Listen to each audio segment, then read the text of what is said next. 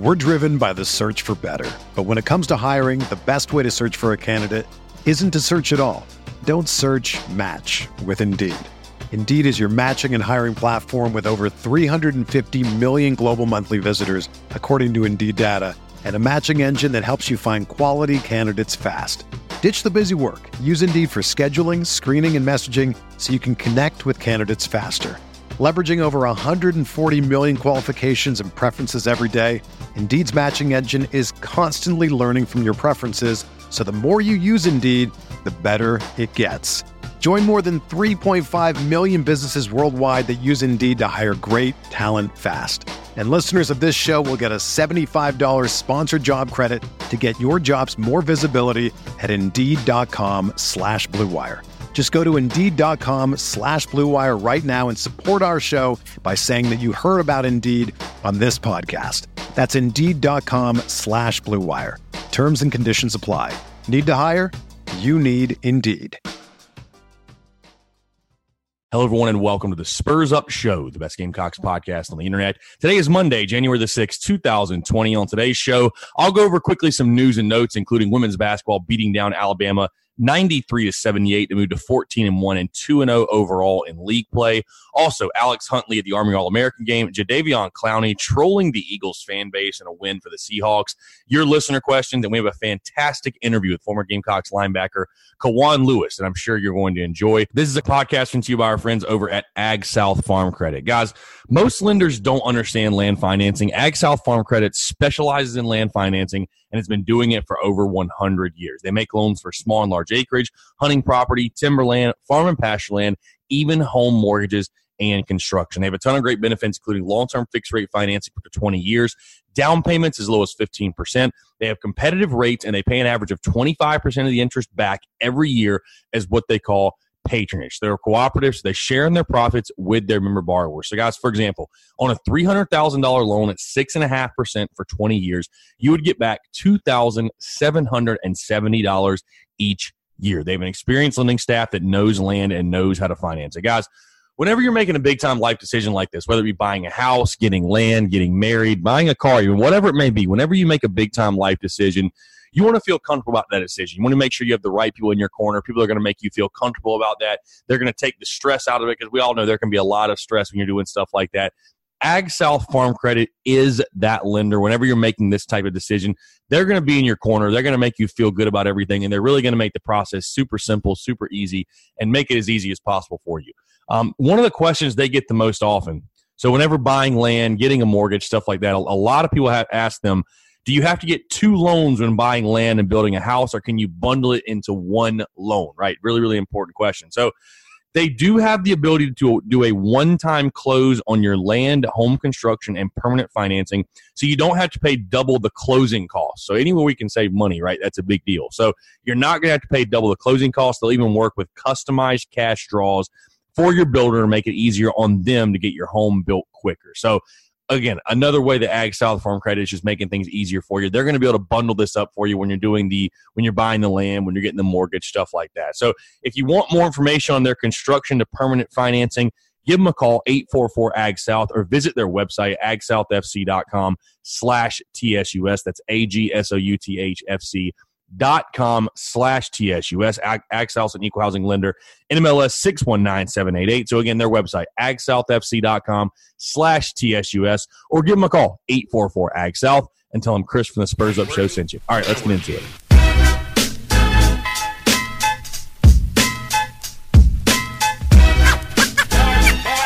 What is it you want to do when you grow up?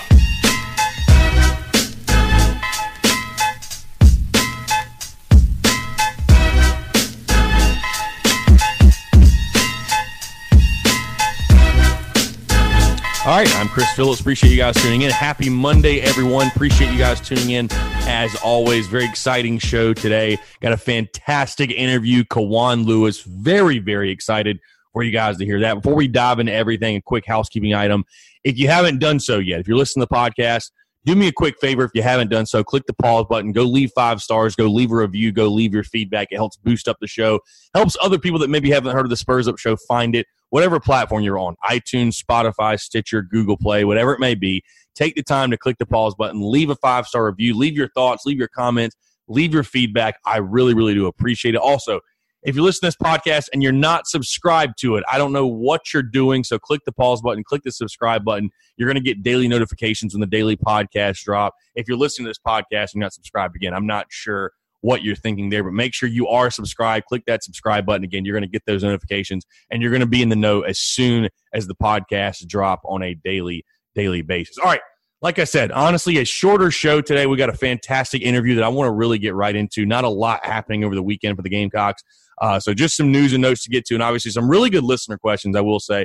Women's basketball beats down Alabama 93-78. Gamecocks, Dawn Staley and company, improved to 14-1 and 2-0 in the SEC, doing absolute work right now. The Gamecocks hosting Arkansas on Thursday, the next time women's basketball is in action. Arkansas, I believe, ranked 20th in the country. South Carolina obviously still ranked in the top 5. Overall, just sort of ho-hum for South Carolina. Gamecocks went on the road to Tuscaloosa, got the big win. I will say one thing. I think it's a testament to how great South Carolina basketball fans and women's basketball fans are. Gamecocks average, 10,000 plus per game for women's basketball.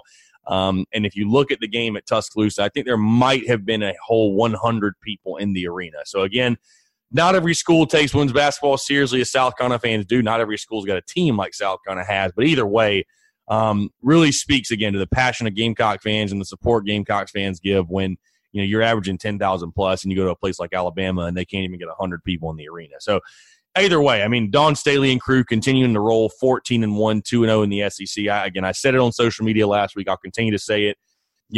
Go ahead and fast forward this season to the Final Four because I don't see anybody beating this South Carolina team. They're scary good with all these true freshmen.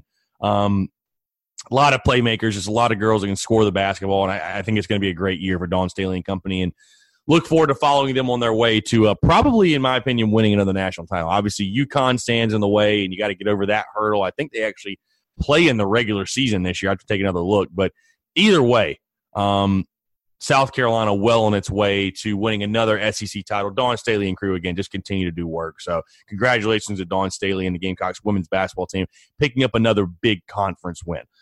Alex Huntley, the Army All-American game, for those that watch, I thought he had a pretty good game, made a nice tackle on the last play of the game, but overall it's been fun to watch the Gamecocks in their all-star games. Very, very excited for what Huntley can do once he gets on campus. A guy that, I think is going to be kind of overshadowed a little bit by his teammate Jordan Birch, but certainly someone – I see him kind of having the same type of impact as a guy like Rick Sandage, and just kind of being that similar type of player on the inside for South Carolina. Again, anytime you can add depth on the inside of the defensive line and on the line of scrimmage in general, it's a huge plus. But I think Huntley, a really, really solid player they're getting from Hammond. I thought he had a pretty good day on Saturday. Again, there was a lot of talent on the field, and I thought Huntley certainly held his own against some of the best in the entire country. So last thing really quickly, again, shorter show, just news and notes, and then your listener questions. We'll jump right in this interview because I'm really excited for you guys to hear it. For those that didn't see it, a fun weekend, by the way. A fun weekend of NFL football. What a slate of games we had in Wild Card Weekend. Every single game felt like it was super, super close. We saw comebacks. We saw the Patriots lose. So, hey, America won this weekend. It was awesome stuff. But Jadeveon Clowney, there were obviously a bunch of Gamecocks on the field this weekend, from Stephon Gilmore with New England, Pat DeMarco with the Bills. You had Jared Cook with the Saints. And then Jadeveon Clowney, I guess he's the only one. His team actually won the game. Jadeveon Clowney, though, trolling the Eagles fan base as he walks off the field, waving to the crowd, going crazy. It honestly reminded me a lot of, if you guys have seen the GIF from South Carolina, Tennessee in 2013, which South Carolina did not win that football game, but he does something very similar where he waved the crowd as he went into the locker room at halftime. This time, obviously, in a winning effort. This time, obviously, with the Seahawks in the NFL as they beat the Eagles on Sunday night. Clowney being Clowney. Really, that's when you take a look at it. Clowney being Clowney, just a big kid out there, loves the game of football, and was awesome. He played a great game. I think for those saying that hit on Carson Wentz was dirty, how soft have we really gotten, guys, that we're going to say that's a dirty hit? He really just fell into him. I don't know what else Clowney can really do there. But either way, very funny to see Gamecock making the national news for trolling the Eagles fan base. Nothing better there. All right, let's go ahead and get in these listener questions, and we'll jump right into the interview. We'll start K Hunter 553. Thoughts on the quarterback room, and who do you think will be the starting quarterback spot next season? I think the quarterback room is solid. Because you think about it, Ryan Hilinski's still really young. I think he's your starter, by the way, next year. Colin Hill coming in, how much can he really make an impact? Luke Doty's going to be a true freshman. And then I've said this before, and I'll say it again. I think the Kaiwan Joyner is either playing wide receiver at South Carolina or he is on a different roster playing quarterback. I don't think he's a quarterback. I don't think they want him to be a quarterback at South Carolina. I'd be shocked if he's in the quarterback room. So I think the quarterback room is okay. I don't think it's great, to be perfectly honest with you. I mean, behind Hilinski, there's just a lot of question marks, if you will. Let's just put it this way. The quarterback room is not as good as it was last year, I feel like. When you had Jake Bentley and then Ryan Hilinski and then Kaiwan Joyner and Jay Urich, who was eventually moved to wide receiver. But overall, it's solid. But I do think Ryan Hilinski at this point, I'm not going to make any bold predictions and say that Colin Hill is going to come in and win the job. I've said before that I think Hill can certainly push him, but I think right now, without a doubt, Ryan Hilinski is your starting quarterback going into the 2020 season. No doubt, in my opinion. Cut of gentlemen, what's our first play on offense next year, and who's the quarterback and running back on that play? I think quarterback, running back is Hilinski and Marshawn Lloyd. I think Lloyd will get the start game one.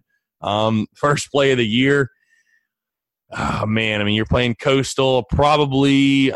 Honestly, probably a read option run. I don't think it'll be anything crazy. I don't think we'll go for the jugular or go down the field or anything crazy like that. But, no, I think first play of the year is probably just a basic run play. I don't know if we'll be in the I formation or we'll be in the shotgun or what we'll be, but I think it'll be a pretty conservative, get your feet wet type of play, get the freshman in the game, get him going. But I think Marshawn Lloyd's your starting back, man. I'd be very shocked if he's not. Obviously, he's going to play a lot either way, but I really think he's coming to South Carolina for a purpose, and I think that purpose is to play and to be RB1. So we'll see, but that's what I'm thinking right now. Evan Starnes, 19. How big of an impact do you think Mike Bobo would create for our offense? He could have a huge impact. I think more so, I've said this before when he got the job, I don't think so much you're going to see a huge schematic change. But do we see a team that executes much better? Do we see a team that executes at a higher level and can just get the job done? I don't think the philosophical change is going to be that massive. You know what I mean? I think Will Muschamp hired Mike Bobo because in his mind there are things that he specifically wants to do. He wants to operate within a certain space, and Mike Bobo fits within that space. Let's be honest. Mike Bobo fits in that space. It's not going to be some dramatic change. But can South Carolina, number one, stay healthy? Can they, two, operate at a higher level? Can they execute? I think that's more so what it's going to come down to. And will the play call? The biggest impact that South Carolina fans and the program and the team is going to feel from Mike Bobo is the play calling better? Is the play calling overall just better? Is it more consistent? Is South Carolina able to adapt and adjust in game? I think that's going to be the biggest question that's answered, where he'll make the biggest impact, in my opinion. A State and 1. Chances that Hilinski is the backup. I think right now, again, Ryan Hilinski's your starter. I think there'll be a battle, though. I think there'll be competition, no doubt. Again, you're talking about a Colin Hill kid that I know he's had multiple injuries, and I'm not sitting here saying he's going to be the starter, but we're talking about a guy that has knowledge of the offense. Really, we are. He's got knowledge of the offense. How quickly can Ryan Hilinski pick up Mike Bobo's scheme and Mike Bobo's system? I don't think it's too crazy complex. And again, I don't think they're going to try to change up a ton from what they did, but it certainly gives Hill the upper hand. He's been in the scheme before. So we'll just have to see how that plays out. I think right now that Hilinski is your starter and will be your starter. A State and 1 asks again, he's got a couple of questions here. Is Marshawn RB1 on day one? Here's the thing. Obviously, he's going to have to come in and earn the job. But out of Marshawn Lloyd, Deshaun Fenwick, Kevin Harris, that transfer from Florida State that's coming in, I forget his name. And I don't think I'm forgetting anyone. But out of those guys, I really believe that Marshawn Lloyd's got a fantastic chance to be the number one back. And, here's the thing. Coming in as a 5-star recruit, 5-star player, you're coming in early. He's going to have every opportunity to win that starting job. So I think he will be. I think he will be RB1, to be honest with you. He also asked, can we win the East next year? No. Is Georgia not in the East anymore? That'd be my question. I mean, can we? I guess anything can happen, but no. Tennessee's improving. Florida's a good program at this point. Georgia obviously is Georgia. Even Kentucky finished this season with 8 wins. I mean, winning the SEC East, I think, is outside of the realm of possibility for this team next year. He also has starting 8-0 next year. Absolutely not. I see no way it happens. So I hate to burst your bubble, but absolutely not. No way. Let's see. Edwino _23. How big of an impact do you see from Jordan's commit for future years? I think it's huge. I think, great players want to play with great players. And so when as many great players as you can get, as many 5-star guys you can get, it obviously serves as like a snowball effect. And it puts the country and the nation on high alert and puts all the other elite talent on high alert that, hey, South Carolina's building something.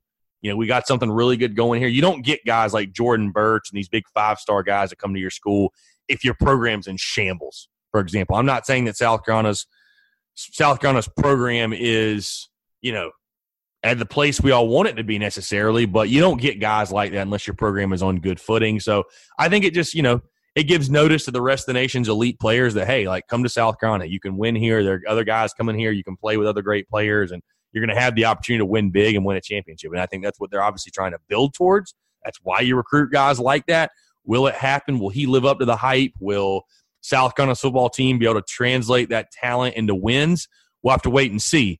But certainly, it can help this Gamecock football program. You look at what getting guys like Lattimore and Clowney and Alshon Jeffrey and Gilmore and, all these other guys, you look at the impact that had. Certainly, again, it is a snowball effect. Recruiting's a snowball effect, and I think certainly it's going to help this program, especially if he can come into South Carolina and ball out immediately. So I think it's obviously nothing but a huge plus for this Gamecock football program. So, all right, appreciate the listener questions, guys. Let's jump right into this interview. Kaiwan Lewis, former Gamecocks linebacker.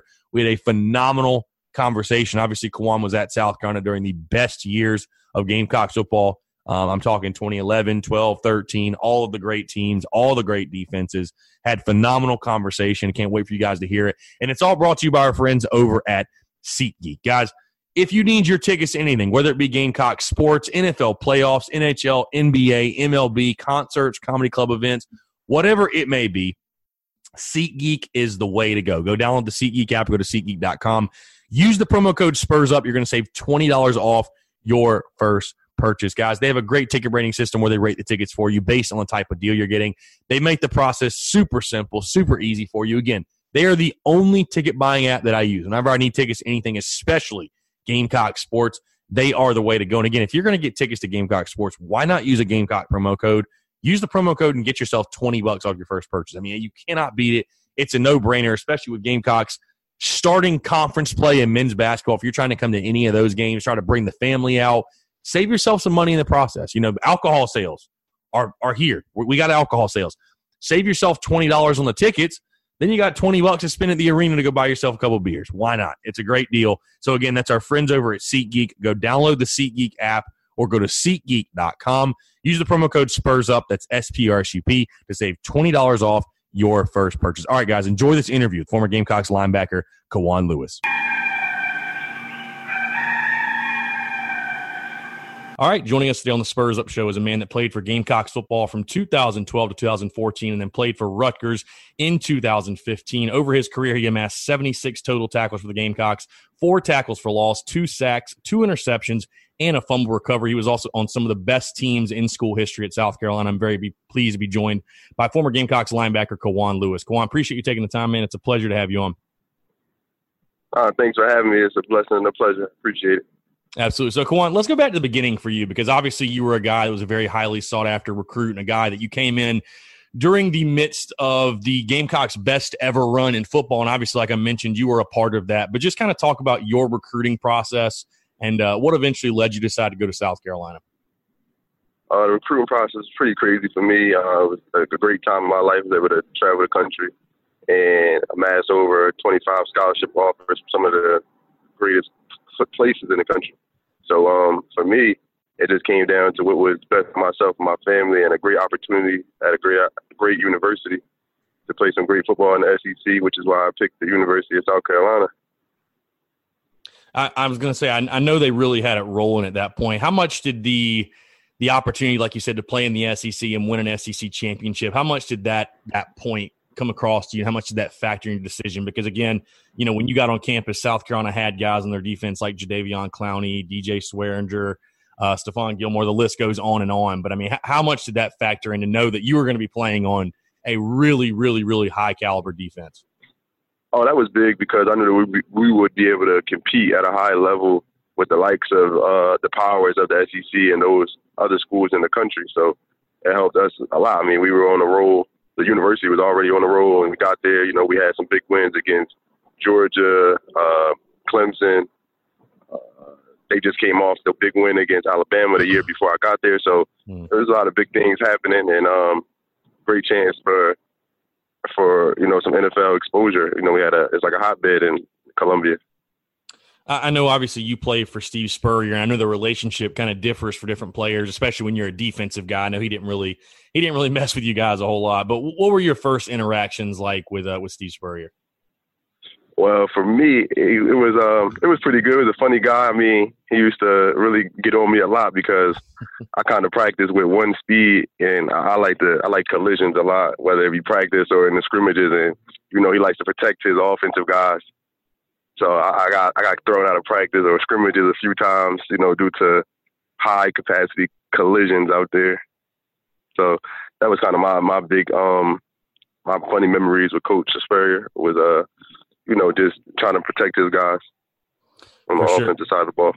Yeah, I was about to say, I've talked to other guys. I know he didn't like those defensive guys knocking around his offensive guys in practice. But I was just taking a look at your stats, Kaiwan. I mean, 2012, you played a little bit, but 2013, I feel like it really, really clicked for you. You had the 2 interceptions. You had a fumble recovery against you had a forced fumble against Clemson. That was obviously huge on the punt.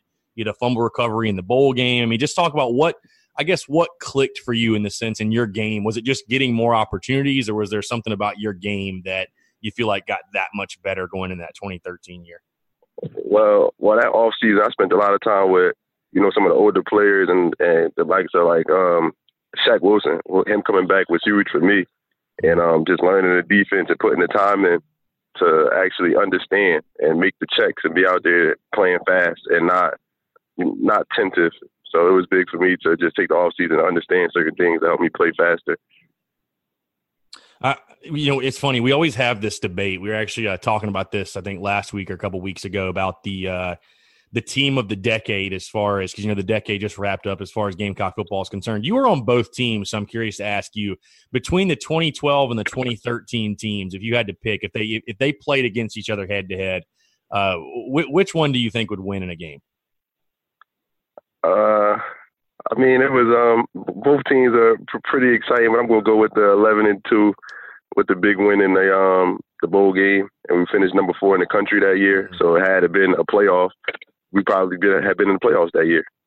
So good point. It was a great year that year against Wisconsin. We won. So. Good point. No, that's a good point for sure. Just talk about yourself. Everybody that comes on, I ask about the South Carolina Clemson rivalry. Obviously, you were a part of beating Clemson 5 years in a row. What did that rivalry mean to you? What does it mean to you now? And just for a guy that's been between the lines, I mean, what is it like playing in that rivalry? Oh, it's deep. I mean, for me, it was pretty deep-rooted because growing up, that was always like my potential favorite team. My favorite team coming up as a kid, I loved Clemson. So when I got to the recruiting process, they were one of the few schools who didn't offer me a scholarship. So for me, it kind of deflated all the love that I had for them. And then getting down to Columbia, it only emerged even more to want to beat those guys as much as possible in upstate. What was the first moment for you in the rivalry where you were like, this is pure hatred? When did it click, I guess, on the field? Because I know that it was already there, obviously, but I mean, when did it click on the field for you? Just how serious it was. Pre-game warm-ups on the field, I would say. We could just the intensity of the rivalry just picks up at pre-game. That we don't like them, they don't like us, and it's kind of noted. It's not like a friendly rivalry or anything like that. It's something that you really had to deal with for 365 days. For sure. So I want to talk about a game specifically, 2013, Kaiwan. You had a big play in it. That's the game at Missouri, the tip drill. You had the interception. Talk about just that game as a whole. Obviously, that play specifically as well. But, I mean, one of the crazier South Carolina football games, I think, in recent memory when you guys were able to. Obviously, the Connor Shaw game, he's able to come in there and lead South Carolina back. But the defense had a really good day. But just talk about your play in that game in general. Well, that week, it was a heavy study week, and that's one of the games I talk about when I talk to kids and when I'm training kids a lot about film study, because I was able to pick up a lot of key points and understand what teams do and tendencies prior to actually going in and playing the game. So it made the game a lot more easier. I mean, they have a lot of different things that you can tell what they're going to do before they actually do it. And then with the tip drill play was kind of big because a lot of your turnovers and, big plays come from just hustle. They're not going to really nobody's going to really throw the ball right to you. You got to hustle and get there. If you look at a lot of the interceptions that Devontae Holloman made over the years when he was at the spur position, he were a lot of hustle plays. Look at the play against Georgia that he made. It's a lot of hustle just to get to the ball. For sure. So I do want to talk specifically about that Clemson game in 2013, Kaiwan, and the play that you had again on the punt. I remember the play specifically. I was in the stadium, and I was surprised that I think it was Adam Humphreys was surprised he fielded it in first place, and he decides to field it, goes up, and you just kind of come out of nowhere and just really just swat it away, and South Carolina recovers. I mean, a play, like you said, really a hustle play. Like when you look at it, that's truly a hustle play, and being in the right spot at the right time. And I feel like players that make plays like that, it's not people want to say, well, that was lucky or something like that. Like, you don't get lucky. You put yourself in that position. But, I mean, yes. That game specifically, I feel like, during that run, it was like the Gamecocks could do no wrong. Like, you never felt like South Carolina was going to lose that football game. It's like something's going to break our way, and that was one of the breaks that sort of happened where we fall on it, and obviously the rest is history. But, I mean, just talk about that play, and then, again, that feeling, closing out Connor Shaw's career. He's undefeated at home. You guys able to win the 5th straight against Clemson. I mean, just talk about that feeling, that rush of emotions that night. Well, that game was a wild night. It was a crazy night, especially with that play right there, knowing that we got the possession back and I had a big play in that. I played a big hand in that was huge for me because you get the respect of the state. My name will be forever remembered. And that game right there against Clemson, it's your biggest rival.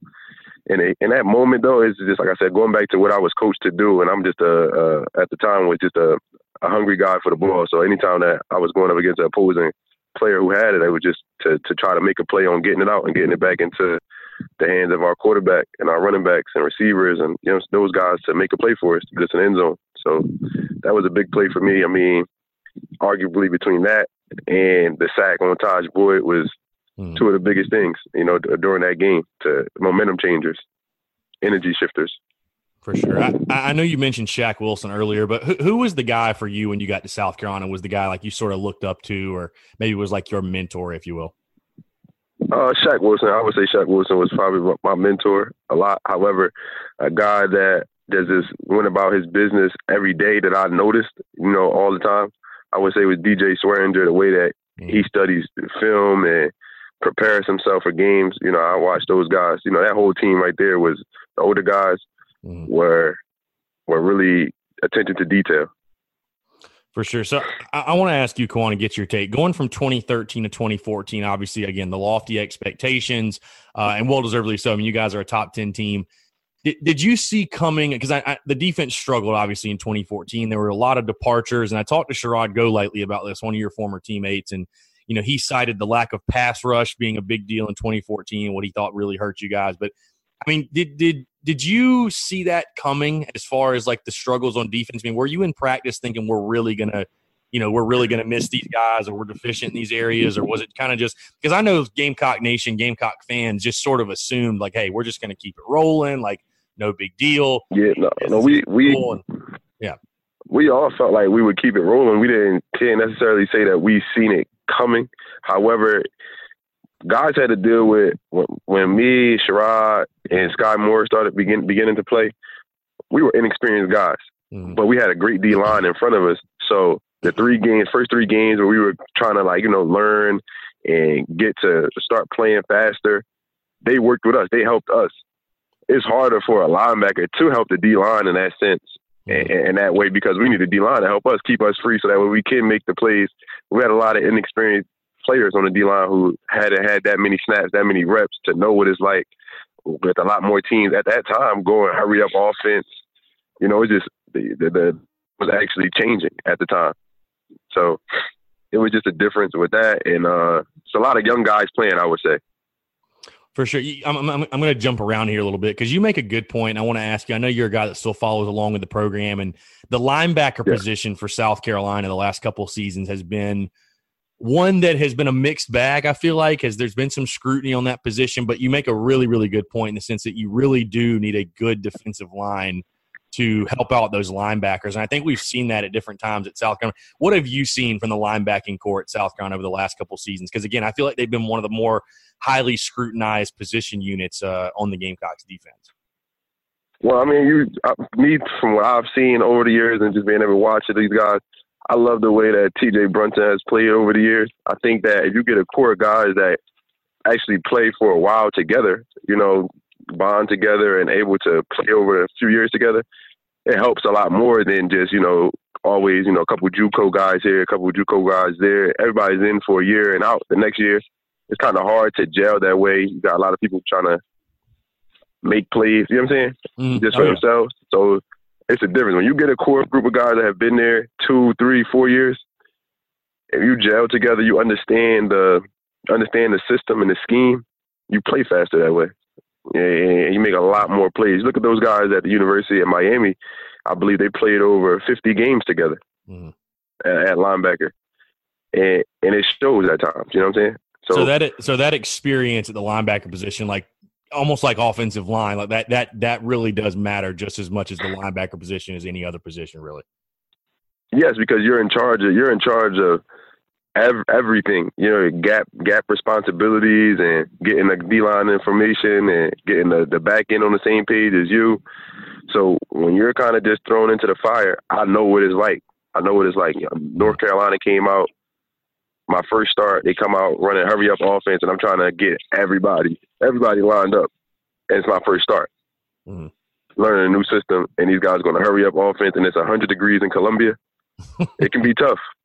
It can be tough. I was at that one. That was one of the hotter days. That was one of the hotter days I think we've ever had as far as a game day is concerned. But now I was going to ask you, obviously, you were fortunate enough, Kaiwan. You played a lot of great moments at Williams-Brice Stadium. You were a part of them. I think, off the top of my head, 2014 Georgia, 2013 Clemson, 2012 Georgia. I mean, if you had to pick one, the loudest you've ever heard Williams-Brice Stadium, what would it be?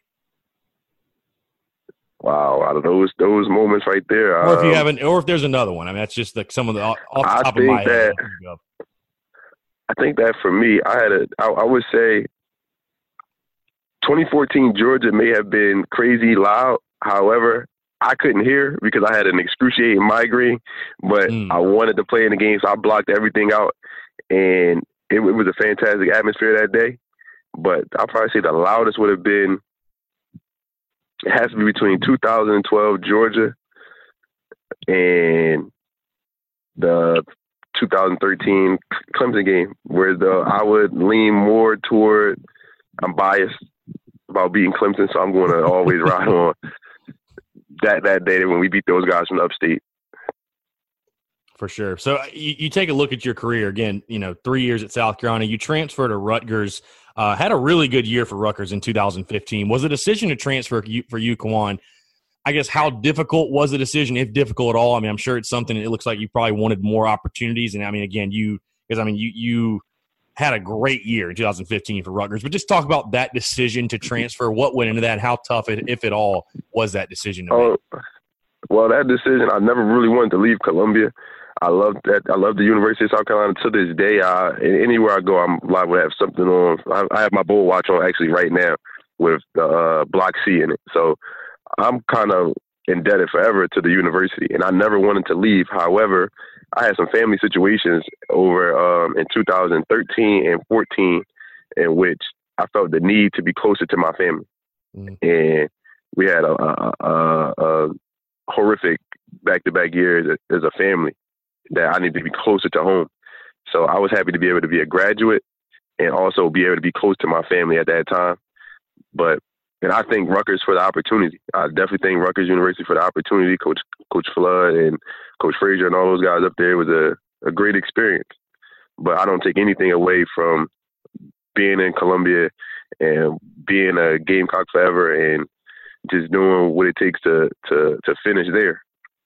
And like I said, if things would have been a bit different for my family at the time, maybe things would have shook out different for me to be able to stay in Columbia for that final year. But again, I'm gladfully to say I graduated from the University of South Carolina. No doubt. So I do want to get your take on this, though, because obviously, again, 2015, I mean, these, that entire team, basically, your guys, your teammates, guys you're buddies with, Steve Spurrier obviously resigns midway through the year. I mean, how surprised were you, obviously not being in Columbia, but I'm sure you're keeping up with it. You're seeing what's going on.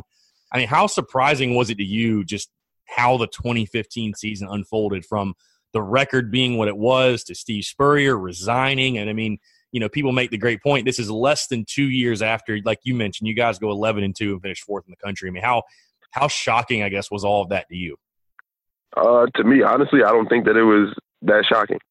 I felt like we all had, as players, probably even during the successful years that we had at South Carolina, like I'll say that I'm a South Carolina guy.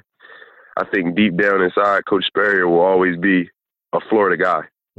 He'll always be a Gator, and I felt like that he was done. You know what I'm saying? He was mentally, he was checked out. The game began to pass. The game began to pass some people by. As time goes on, the game has evolved into spread offenses and run and gun, and you got 6 receivers on the field. Different things were changing at the time, and if you're not keeping up, as a team and as a staff, we're not keeping up with certain things. It's sometimes in the best interest to step away or take a different role. Everybody is shifting positions, but like I said, I believe that Coach Spurrier is always going to be. I thank him for the opportunity to play at the University of South Carolina, but I think that he'll always be a Florida Gator at heart, and I felt like that was big for him. Yeah, and I think you see that now. I mean, he's obviously an ambassador for the University of Florida, and you talk about the game passing him by. He's mentioned this and admitted to it, but definitely the recruiting side of it, I think, is what everybody looks at, and just that if you can't recruit in college football, you're not going to be very successful. But obviously, with him resigning, Sean Elliott gets the interim job, and then Will Muschamp obviously gets the job. Has had a good first couple of years. I know this past season was obviously pretty rough, but just talk about, as someone who is an alum of the program, you've got a different connection than just even a normal fan. When you look at this program, I guess, what's your overall take on the state of South Carolina football and going into the future, into the 2020 season? Honestly, I think it's going in the right direction. I believe it's going in the right direction. I love what they're doing right now with the recruiting that they're doing right now with the transfers that they're getting to come in there, the guys out of high school that they're getting to come in there. We got to be able to recruit those same players that the other SEC powers are recruiting. And I feel like he's doing that. I feel like he's got a great staff put together to do that. I feel like he's making the correct moves with various situations that I've been evaluating over time. However, Will Muschamp is a phenomenal coach. Actually, when he was at the University of Florida, this was my second choice. My top 3 schools came down to Florida State, Florida, and South Carolina, and Florida being number 2. So I'm happy that Will Muschamp is with the Gamecocks, and forever will be thankful to that guy because he offered me an offer to further my education as well as my athleticism. For sure. So you made a really good point. I'm curious to get your take on this, Kaiwan. You talked about, South Carolina's done pretty well in the transfer market as far as picking up grad transfers and stuff like that. As a guy that transferred, when you look at sort of the way college football is now, because I don't think when you transferred it was quite as wide open as it is now, with guys just being able to kind of pick up and go, whatever. Yeah, now it's like free agency. Right. And especially too, guys being able to play 4 games and still pick up their red shirt. That's not the transfer stuff, but college football has evolved. I mean, when you take a look at it, again, as someone that did have the opportunity to transfer, obviously for much different reasons, though. I mean, what's your thoughts on just the transfer portal, if you will? I feel like it can be good, but it can also be abused at times. But when it works out, it works out. You look at a couple guys have transferred and won the Heisman and, became Heisman finalists or became first-round draft picks. So I tip my hat to those guys. But at the end of the day, I've seen some guys transfer 3 times. Mm-hmm. At some point, the universities are not the problem. Sometimes maybe you're the problem. And that's my take on it. That's my take on it. You gotta know yourself, know your worth, and know what you're putting in. Like, what are you putting forward for yourself as to why you feel like these changes need to continuously be made, or if this is the right move for you. You know what I'm saying? You just, it's a family decision. It's also a decision that you have to make personally.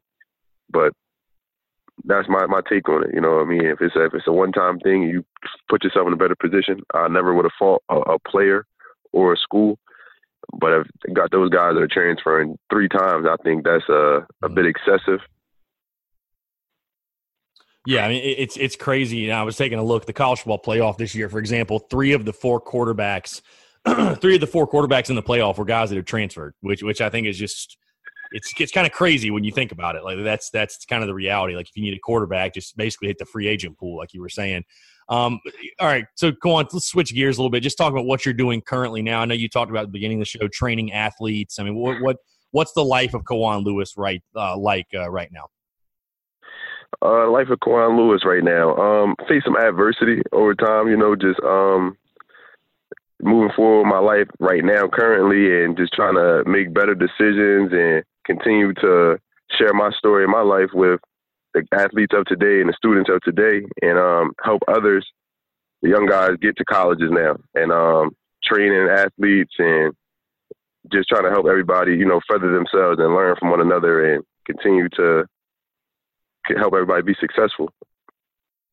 No question. So, Kaiwan, I'm going to get you out of here, but last question before I let you go, and I feel like I know where you're going to go with this just because some of your comments from previously, but if you had to pick one moment that was your favorite memory in Garnet and Black, what would it be? I would say the sack on Taj Boyd. I think that would be a big moment for myself personally. And just going 11-2. I mean, that year was a historical year, finishing number 4 in the country. People might not understand how hard that is to do. Yeah, highest finish in school history ever. So, it's the amount of good memories you guys provided Gamecock fans is you can't even put it into words. But, Kaiwan, really do appreciate you taking the time. And, man, like I said, again, it was a pleasure watching you in Garnet and Black, the way you played the game. And, again, all the great memories. There's so many moments we could spend hours talking about. But really do appreciate you taking the time, man. Let's do it again soon. Thank you. I appreciate it. Go Gamecocks. All right, perfect. So for Kaiwan Lewis, I'm Chris Phillips. We appreciate you guys tuning in. And we'll catch you next time on an episode of the Spurs Up Show.